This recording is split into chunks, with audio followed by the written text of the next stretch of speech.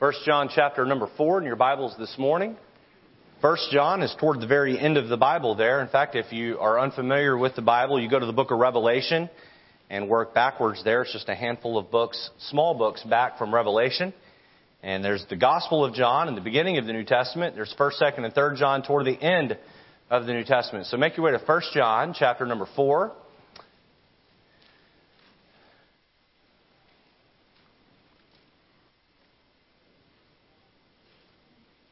And once you've found that, if you would stand for the reading of God's Word.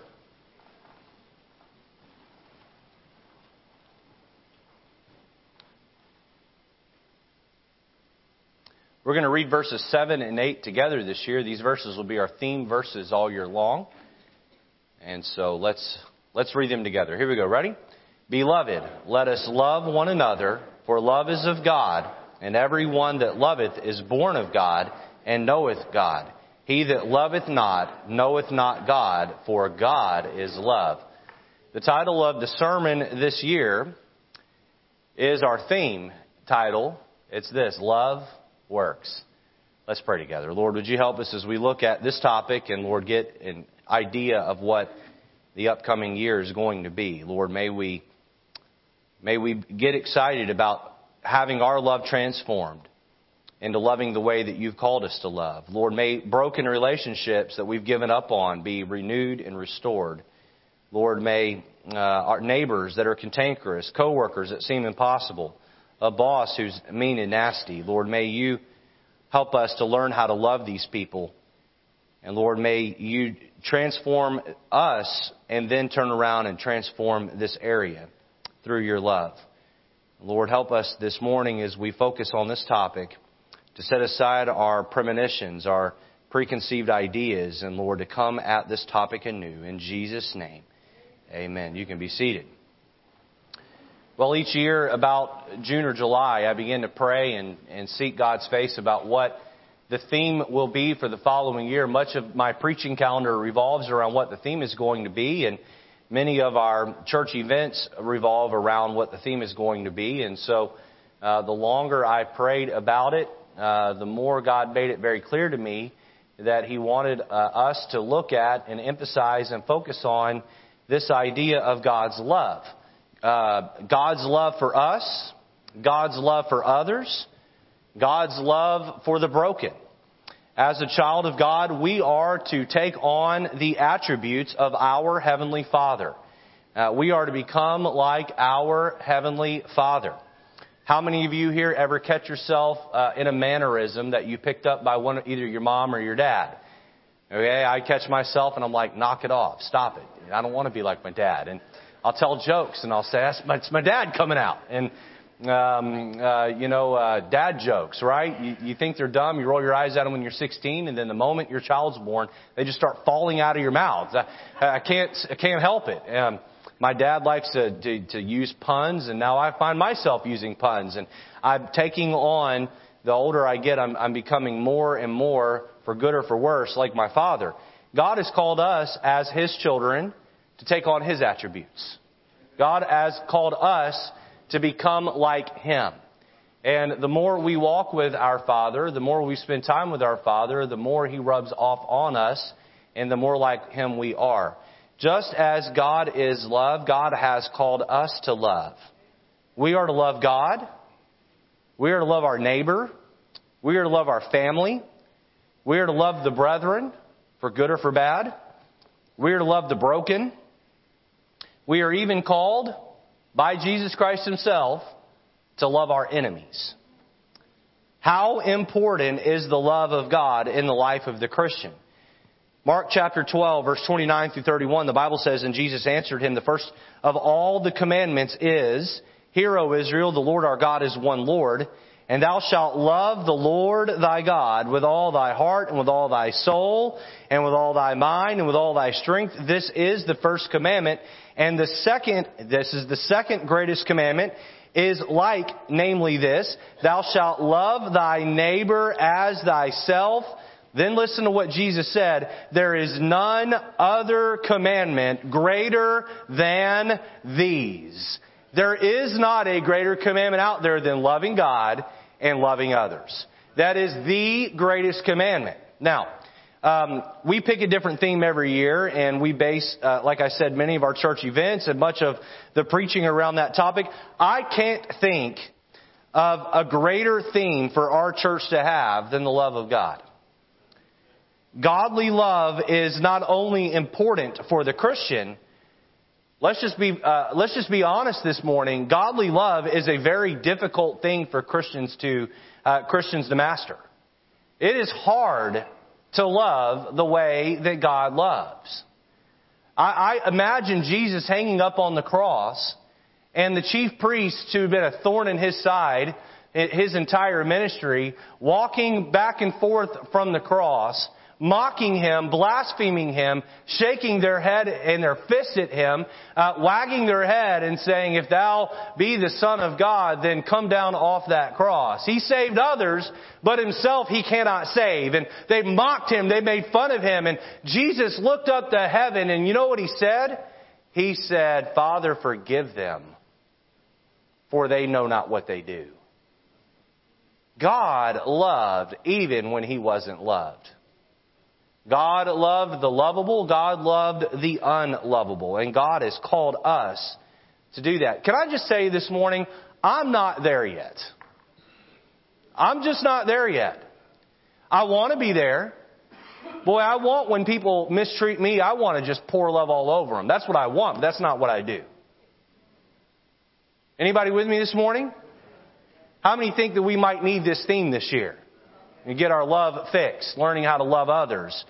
I'm not always very good at loving the lovable. I'm not always very good at loving those who treat me well. Somebody does something nice for me, and you know what? Enough people do nice things for you, you just begin to shrug your shoulders at it, and you even get to a place where you begin to expect it. Hey, if that's where I am, if that's where you are, shame on us. We must learn to love others. We must learn to love God first and foremost. We must learn to love others after that. Most of us, in fact, all of us, do not selflessly love everyone all the time. We put our own fleshly desires ahead of what God wants for us. We think first, what will advance our own cause, our own well-being. We think of that well before we think of others. Even the best one here at it, whoever that may be, that person probably doesn't defer to his enemies, his or her enemies. God has called us to love. And in 2020, if you will come with a teachable heart, if I will come with a teachable heart, then God will take our broken down, perverted, worldly idea of love, and He will replace it with the authentic version of true, heavenly love. What will the results be? Well, a deeper, richer relationship with your God. For the married folk in here, intimacy in your marriage like you've never experienced before. For parents, a renewed relationship with your child, whether they are still living at home or are grown and gone. You say, well, I've already have a good relationship with my child. Well, it can be even better. On Sunday mornings in 2020, we will be looking at 4 sermon series that will help us understand the Scripture on how we are to love. Beginning next Sunday, we will begin with our first series, The Properties of Love. What are the properties of love? Then we'll move on to the people I love. Who has God called me to love? The power of love. We'll see what power lies behind a love that is pure and righteous and right. When we love the way God has called us to love and we replace God's love with our broken down version of love, boy, it breaks through barriers that we never thought could be broken through. And then the 4th series we'll look at in 2020 on Sunday mornings is the pattern of love. Jesus Christ is the ultimate example of how to love. And we'll lay out in the 2nd series the people that we ought to love. We'll come back in the 4th series and see how Jesus loved those very people and what impact that had on those people that He loved. And so we'll let Jesus Christ be our example on how we are to love. Throughout these series, my prayer is that God will renew your desire to love His way. The sermon this morning is meant to whet your appetite and excite you for what God can do in your heart in the upcoming year if you will open your heart to Him. By the way, on Sunday evenings through 2020, with the exception of a couple of series that are already planned, on Sunday evenings in 2020, we're going to take the books of 1 John, 2 John, and 3 John, and we're going to go through them verse by verse, line upon line, precept upon precept, and we're going to look at how we are commanded to love, but instead of doing it topically like we'll do Sunday morning, we'll do it expositorily on Sunday evening. There will probably be overlap, but you know what? I know this. I need to be told more than once all the time. Right there with me? I have to be told over and over and over again before I finally get something down. And so be here. Be here Sunday mornings throughout the year. Be here Sunday evenings throughout the year, and let the Word of God radically transform how you love. This morning we're going to look at this topic of love works. We're going to consider 4 truths about God's love with our theme this year, love works. Let's jump in. Number 1, if you have a bulletin, on the back of that bulletin is a fill-in-the-blank outline. I would encourage you to get a pen and take notes. And every now and then I say something quotable. If it's good, I probably got it from somewhere else. All right? I don't always give credit, but if it's real quotable, then it probably came from somewhere else. Every now and then something slips off the tongue that's good, but what's the phrase? Even a blind squirrel finds a nut here and there. So, but take notes and write down the things that are relevant to you that will help you later as you review the message at home. Meditate on it. Notice point number 1 of the message this morning, love's author. Love's author. Now, I'm not going to be in 1 John 4 much this morning because we're going to focus in 1 John. And I don't want to steal thunder from later sermons. But let's look at verse number 7 of 1 John 4. Notice here it says, Beloved, let us love one another. Now, John here is writing to Christians, talking about how that they are to love the brethren. They're to love other Christians. Beloved, let us love one another. Why? For love is of who? God. Where does love originate? It didn't originate in a Hollywood film. It didn't originate the first time you saw that girl in the 2nd grade or that guy in the 2nd grade. It didn't originate at the wedding altar somewhere. It didn't originate even in a delivery room when someone gave birth. Love originated with God. God is love, the Bible tells us. Love is of God, and everyone that loveth is born of God and knoweth God. Among the first glimpses we get of our God is that of a seeker. Adam, he said in Genesis 3, where art thou? In commenting upon this question to his Bible class, a teacher said, you can never hear a preacher if you read as though God were a policeman. You can never rather be a preacher if you read it as though God were a policeman. Adam, where art thou? It wasn't as though God was a policeman. Read it as though God were a broken-hearted father looking for a lost child. Adam, where art thou, Adam? His heart of love for Adam was broken. And every day God came down in the cool of the day to walk with Adam and Eve, to fellowship with them, to love on them. And God showed up at the appointed time to meet Adam at the appointed place, and Adam wasn't there. So God went looking for Adam. Oh, He knew where Adam was. And He asked for Adam, Adam, where art thou? But sin had hurt the relationship and had brought a divide between Adam and his God. And God did not come into the garden looking for Adam as a policeman with a stick or a taser to somehow punish Adam. He came into the garden knowing Adam had failed, with a broken heart, searching to renew and right that relationship. Take your Bibles with me over to John chapter number 20. I want to show you how much God loves me and how much God loves you. You're here this morning and you say, well, I don't know that God loves me. I have been away from the Lord. I have misbehaved. I have ran from the Lord. I have lived a blasphemous lifestyle. I have been inconsistent and cold and maybe even lukewarm in my Christian life, and I think God is angry with me. I think God is upset with me. I think God has put me on the shelf or set me to the side. Pastor, if I'm honest with myself this morning, my priorities have been out of place, and I've been selfish as you described earlier, and surely God doesn't love me. And I'm here to tell you this morning, before we look at Luke or John chapter 20, I'm here to tell you this morning that God loves you regardless of how you behave. Listen, we're going to have church this evening. Can I tell you where God wants you to be? He wants you to be right back here, your health permitting. But if you're home tonight sitting on the couch with a bag of popcorn watching TV, God loves you just as much as if you were here. Now, He still wants you here, but that doesn't change God's love for you. God loves you all the same. You say, Pastor, you don't know the sin habits I have. I still cuss like a sailor. I still smoke like I have a chimney coming out of my head. You say, Pastor, I've got addictions and problems, and I yelled at my wife on the way to church this morning. And Pastor, surely God doesn't love me. And I'm here to tell you this morning that God does not base His love for you on who you are. He bases His love for you on who He is. And boy, I'm thankful for that.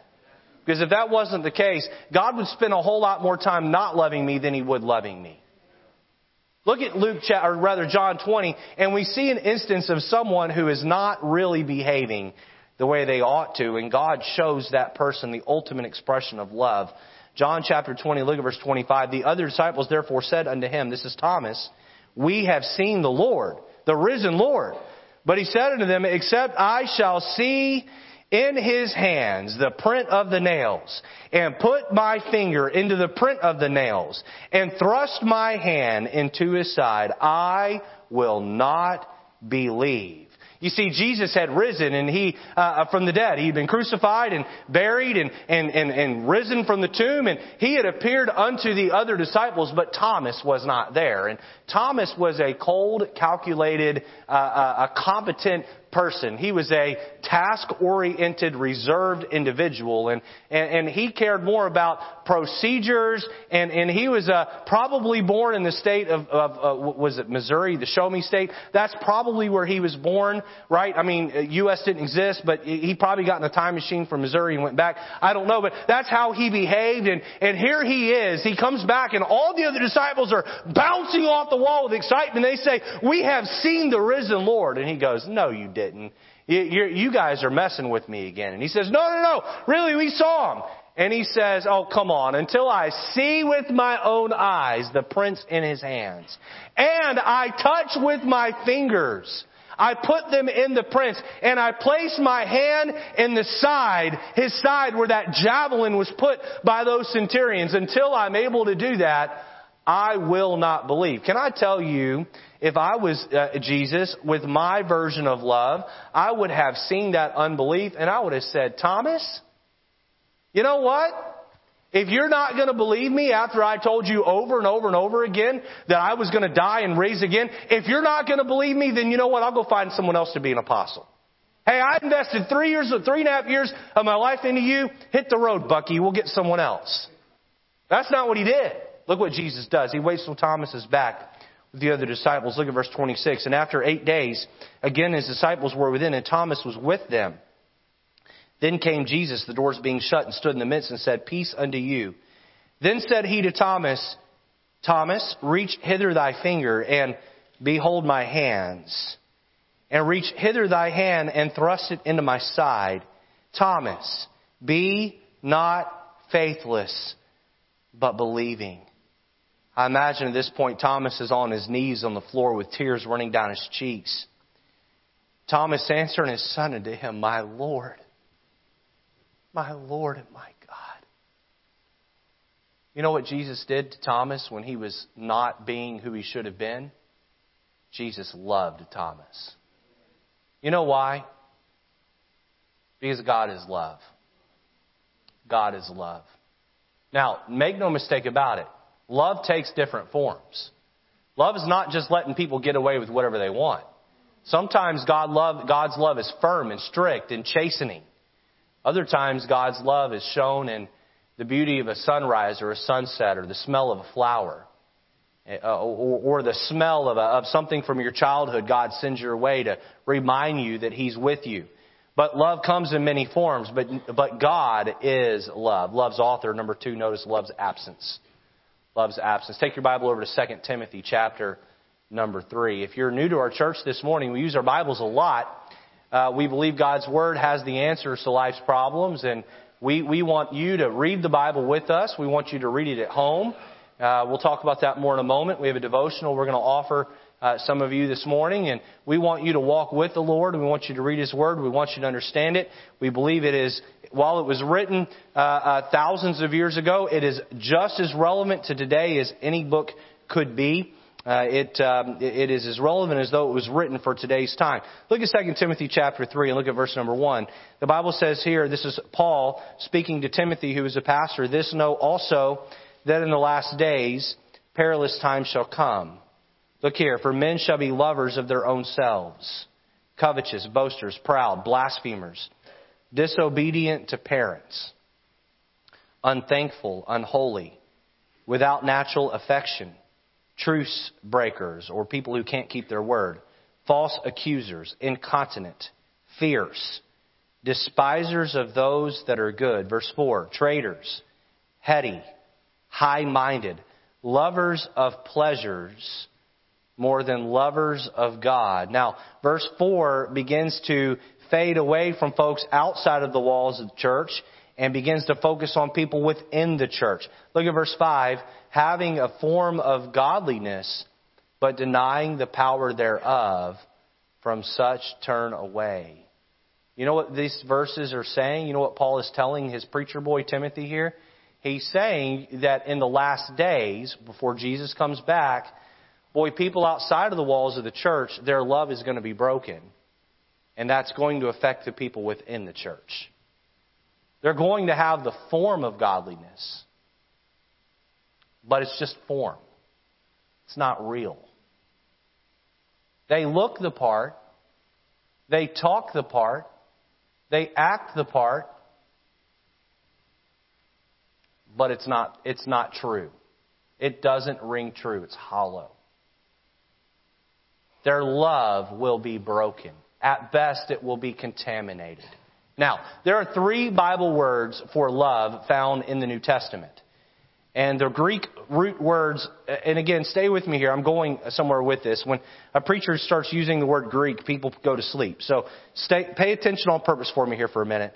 The word phileo means brotherly love. The city of Philadelphia, a city set upon a hill, a city of brotherly love, rather. Agape is divine love, and eros is marital love. Here in 2 Timothy, the root word for love is only found this one time in the Bible, and here's what that word love means. Go back to verse number 3.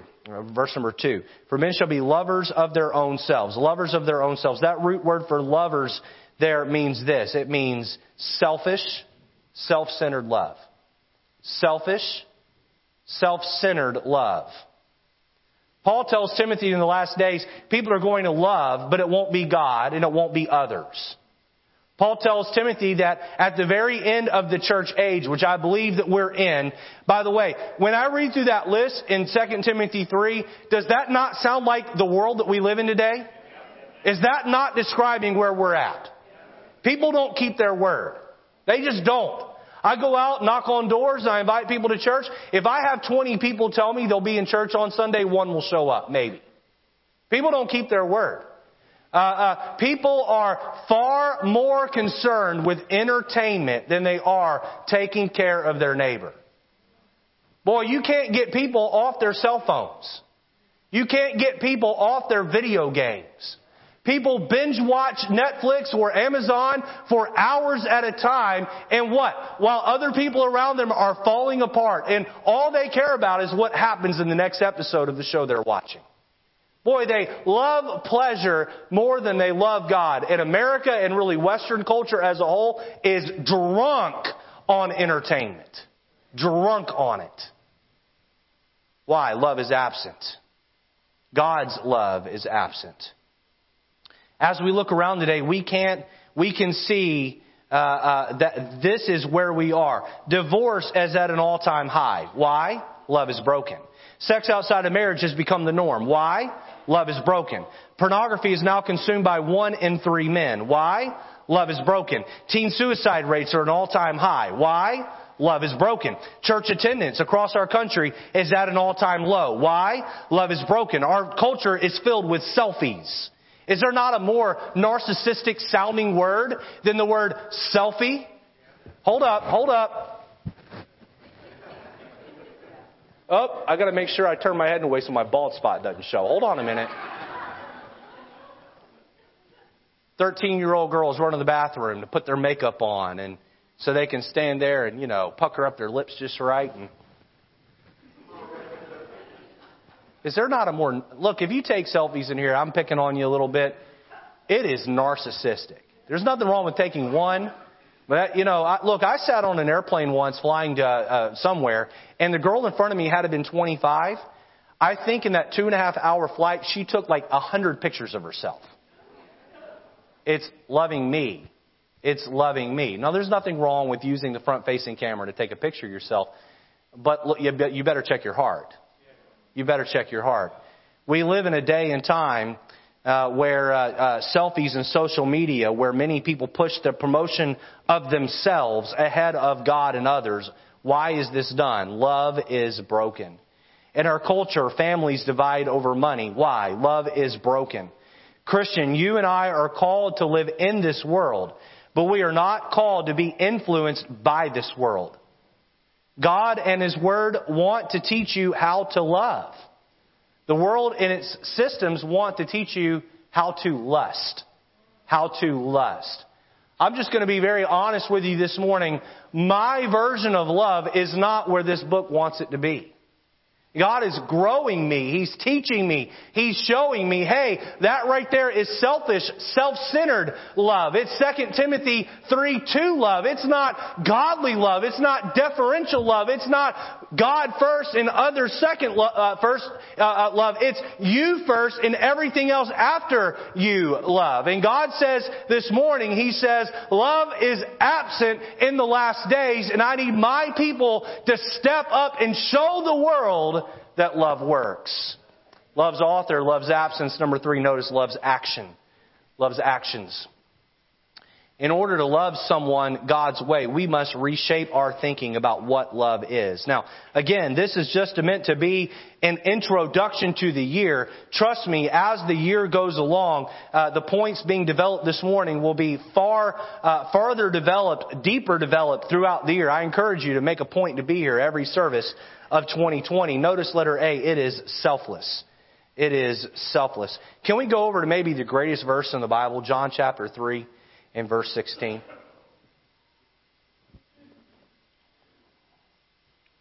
Boy, I was doing some reading about John 3:16 in preparation for this sermon. There was a famous preacher, I don't remember his name. I looked him up, and back in his day, he was a big deal. But he said that he never preached a sermon directly on John 3:16 because he didn't feel qualified to do so. He felt that the verse was too big and too weighty and too heavy and too perfect. He didn't want to botch it or mess it up. And I understand that. But God put it in His Word, and we're going to look at it this morning. Look here. Look at how selfless God's love is for us. It says, the beginning of the verse, for God so loved the world that He gave. That He gave. You know, lust takes. Love gives. Love gives. And it gives no matter the cost. No matter the cost. You say, well, Pastor, there's a limit on how much resources I can part with. I understand that, and I'm not encouraging anyone to be foolish this morning. You need to bathe your giving, your love giving in prayer, and you need to make sure that you have peace with God and a green light from God before you do so. But can I tell you this? God spared no expense saving my soul. Spared no expense saving your soul. You know, God even looked down on earth and He saw the most crooked, filthy individuals. He saw a Jeffrey Epstein type of person who's one of the most deplorable people to ever walk this planet. And you know what God did for Jeffrey Epstein? He sent Jesus to walk on planet earth and to hang on a cross, and Jesus Christ became every sinful deed that man ever did. Even though He knew Jeffrey Epstein would reject Him and would reject that love. The Lord gave. Love's actions. Do you love the way God wants you to love? Well, question number one is, am I selfless in what I'm trying to accomplish? There are people who will love the right way, but love for the wrong motive. Oh, they give love because they're playing the long game, what they can get out of it. Do you love people that can never give you anything back? Hey, do you love people who you know will never be nice to you? Do you love people who you know will only kick you in the mouth and bad talk you because that's who they are and that's what they've done? Do you love with no intention of ever receiving anything in return? Love is selfless. God gave Jesus on the cross knowing that the majority of folks would turn their nose up to it and reject it. And He said, I'm not loving them because of who they are. I'm loving them because I am selfless and I am love. And God has called us to love others the same way. Not only is it selfless, it is sacrificial. It is sacrificial. Back in John 3:16, for God so loved the world, what did He give? That He gave His only begotten Son. Oh, wow. He gave His only begotten Son. Who was the only begotten Son of God? It was Jesus Christ. I'm a dad. I have two precious children, Matthew and April. Matthew's a 10-year-old boy. And Matthew and I love to do things together. We ride down the road and we talk about boy humor that the girls don't appreciate very much. We go to baseball games together. We watch sports together. We're buddies. I can't imagine the relationship that God had with Jesus. You see, because between me and Matthew, there is an imperfect relationship because I'm a sinner and he's a sinner. But between God the Father and God the Son, there was no sin. Boy, their relationship was as perfect could be. And God looked down at me and you, and He saw a bunch of imperfect, broken, really terrible people. Me, on my best day, I'm still a pretty bad guy compared to God. How about you? And God looked at Jesus, who He loved and had a perfect relationship with. And then He looked at me and you. We had, through Adam, turned our nose up at God and chosen evil, chosen sin. And God looked at Jesus and said, I sure love you, but I sure love them. I'm going to need to send you to earth so you can become one of them. And I'm going to need you to hang on a tree for their sin. And then I'm going to need to be able to take all of their sin and I'm going to need to turn you into their sin. And me, I'm going to have to turn my back on you. And my relationship with you for a short time is going to be broken so that I can restore my relationship with just a few of them. I need you to die for all of them so that I can save just a few of them. Now, I want to save all of them, but not all of them are going to choose me. And Jesus looked at God and said, okay, I'll do it.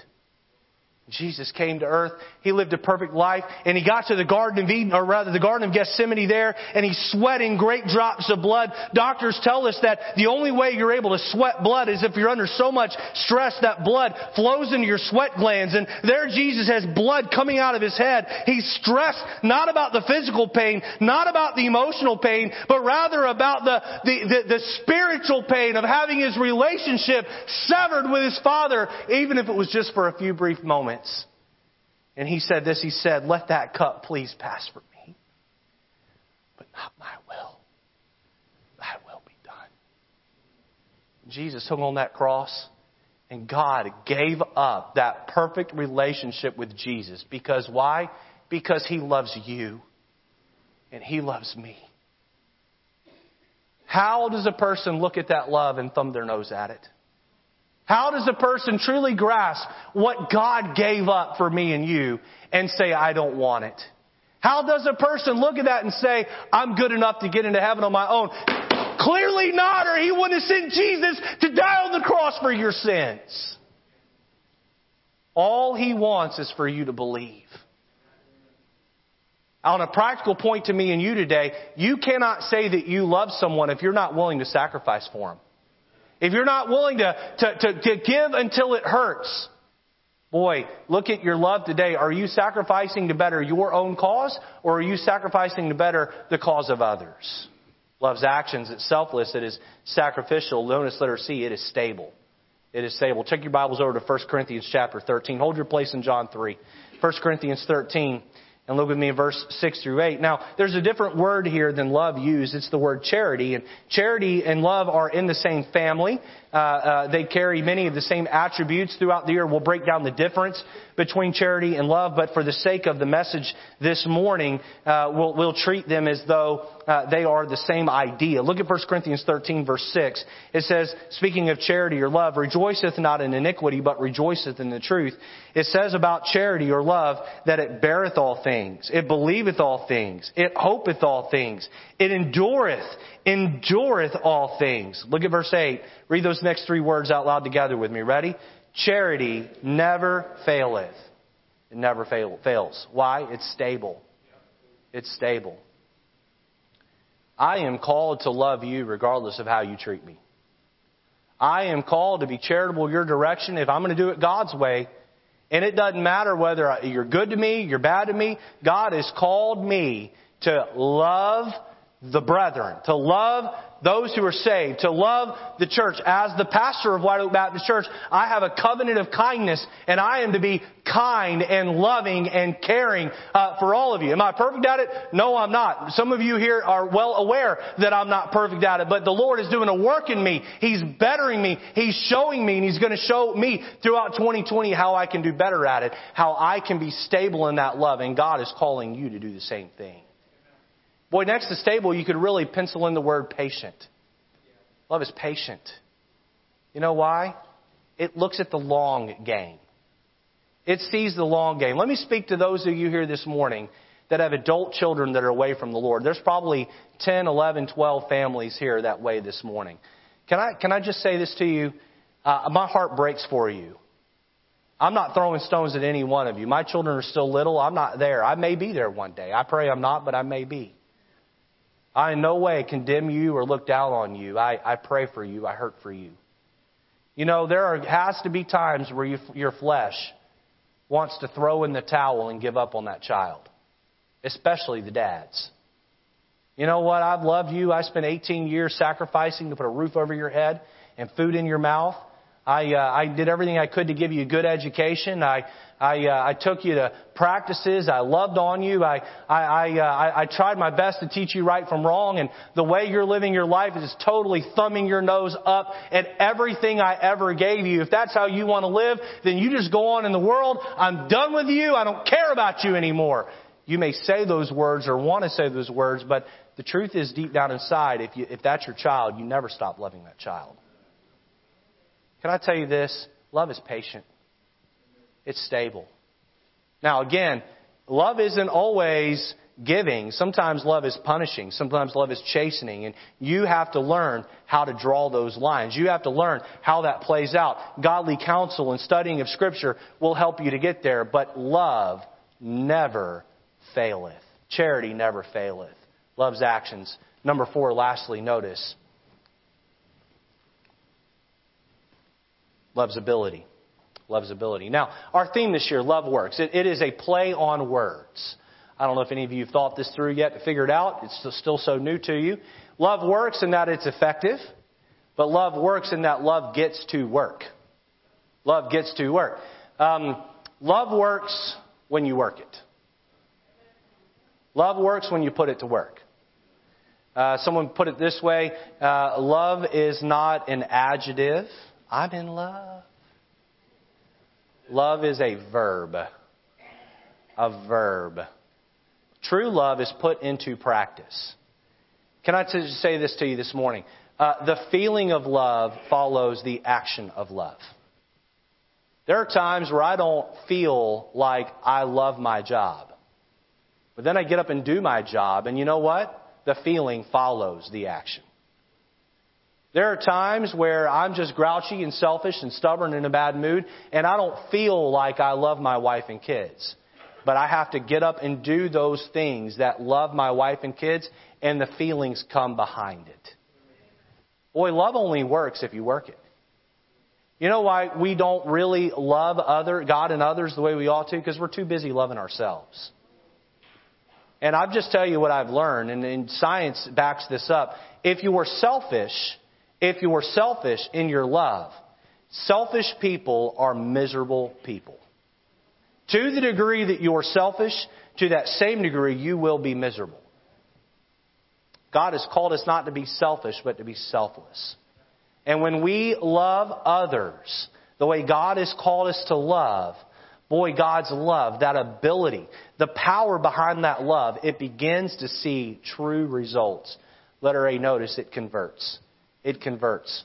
Go back to John chapter 3 and verse 16 with me. We see the end result of God's love. It says, "For God so loved the world that He gave His only begotten Son." What are the results of God loving the world and giving up His only begotten Son? Look at the rest of the verse. "That whosoever believeth in Him should not perish, but have everlasting life." Do you know who I'm able to deeply trust? I'm able to deeply trust those who I know deeply love me. Boy, I hope you're listening this morning. I'm going to share something with you that's a little profound. It's going to require you paying very close attention. But if you can wrap your mind around what I'm about to say, boy, someone here this morning might get saved off of what I'm about to say. Someone here might take their relationship with the Lord to another notch if they'll listen closely to what I'm about to say. I deeply trust those who I know deeply love me. The fuller I understand God's love for me, the easier it is for me to trust my God. There was a day as a little boy where I became so overwhelmed by God's love that I bowed my head and I began to weep. And I said, "God, if you could love me enough to let your Son hang on a cross in my place, you're a God that is worthy of my trust. You're a God that is worthy of me believing in you.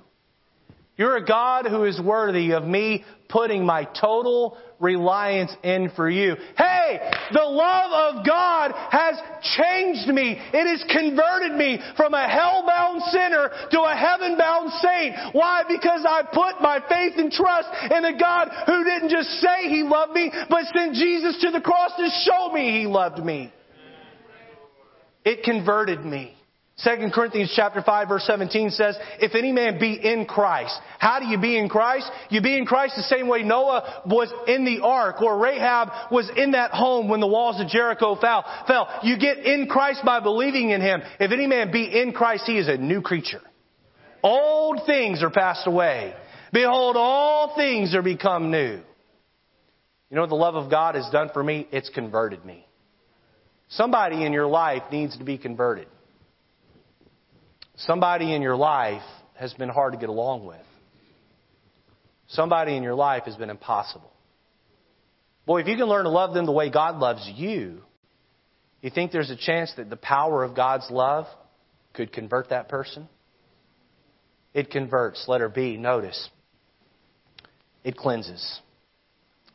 It cleanses. 1 John chapter 1 verse 9. It's a verse many of us here are familiar with. It says this: "If we confess our sins, He is faithful and just to forgive us our sins and to cleanse us from all unrighteousness."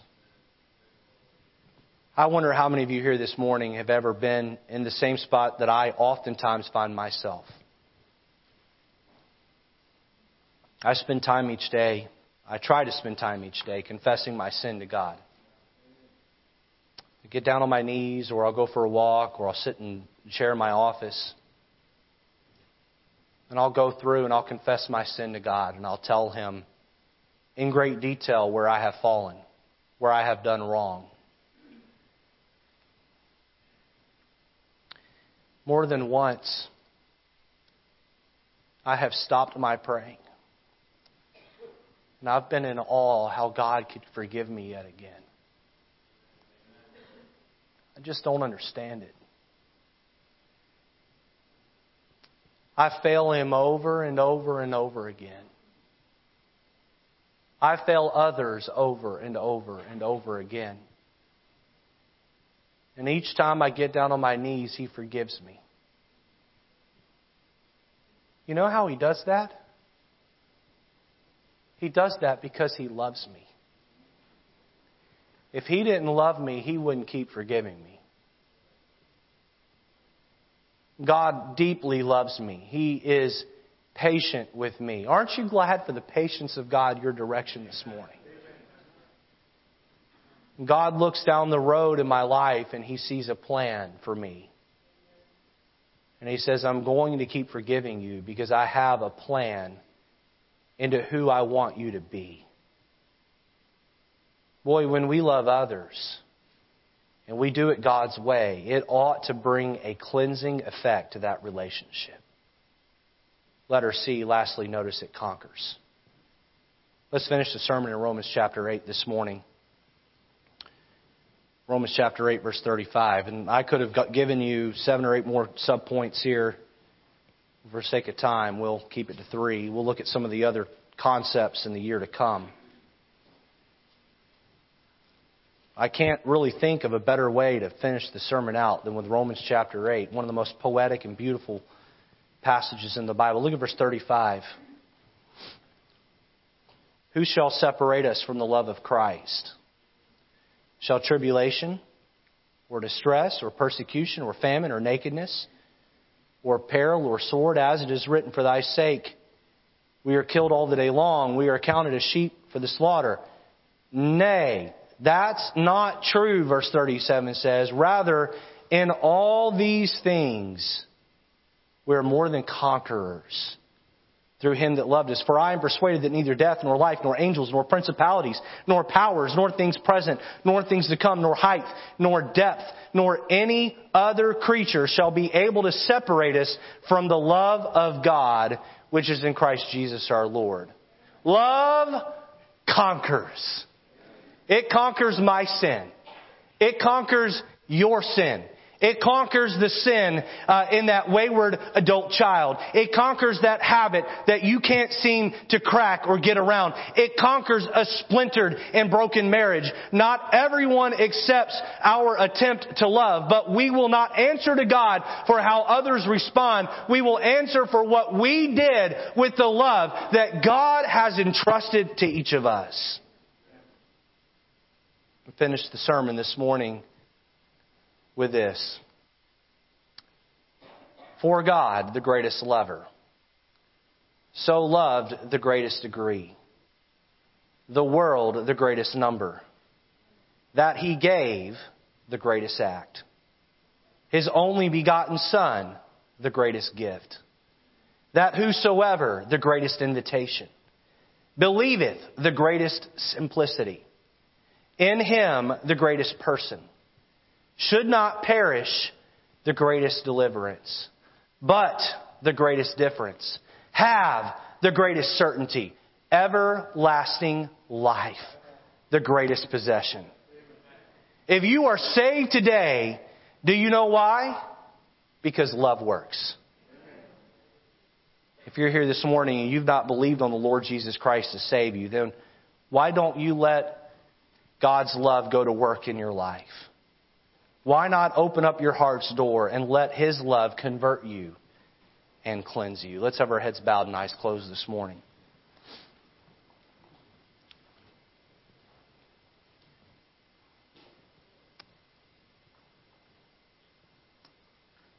How many here this morning say, Pastor Lejeune, there was a time in my life where God's love went to work in my heart. I put my faith and trust in Jesus Christ. I have believed. I have accepted that free gift of eternal life. Pastor, I can look back in my life and see a moment where I put my faith in Jesus. I am certain that I have done that. If that's you this morning and you've known that, done that, would you just indicate that with an uplifted hand for me? You say, I know I've put my faith in Jesus. You can put your hands down. If you're here this morning and you haven't done that, I appreciate your honesty in not raising your hand. Can I invite you to invite Jesus into your life? Boy, John 3 couldn't be any more clear. You just need to believe. That's it. That's it.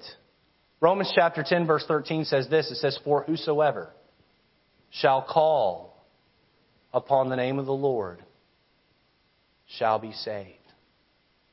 He just wants you to call by faith and ask Him to save your soul, to rescue you from hell, rescue you to heaven.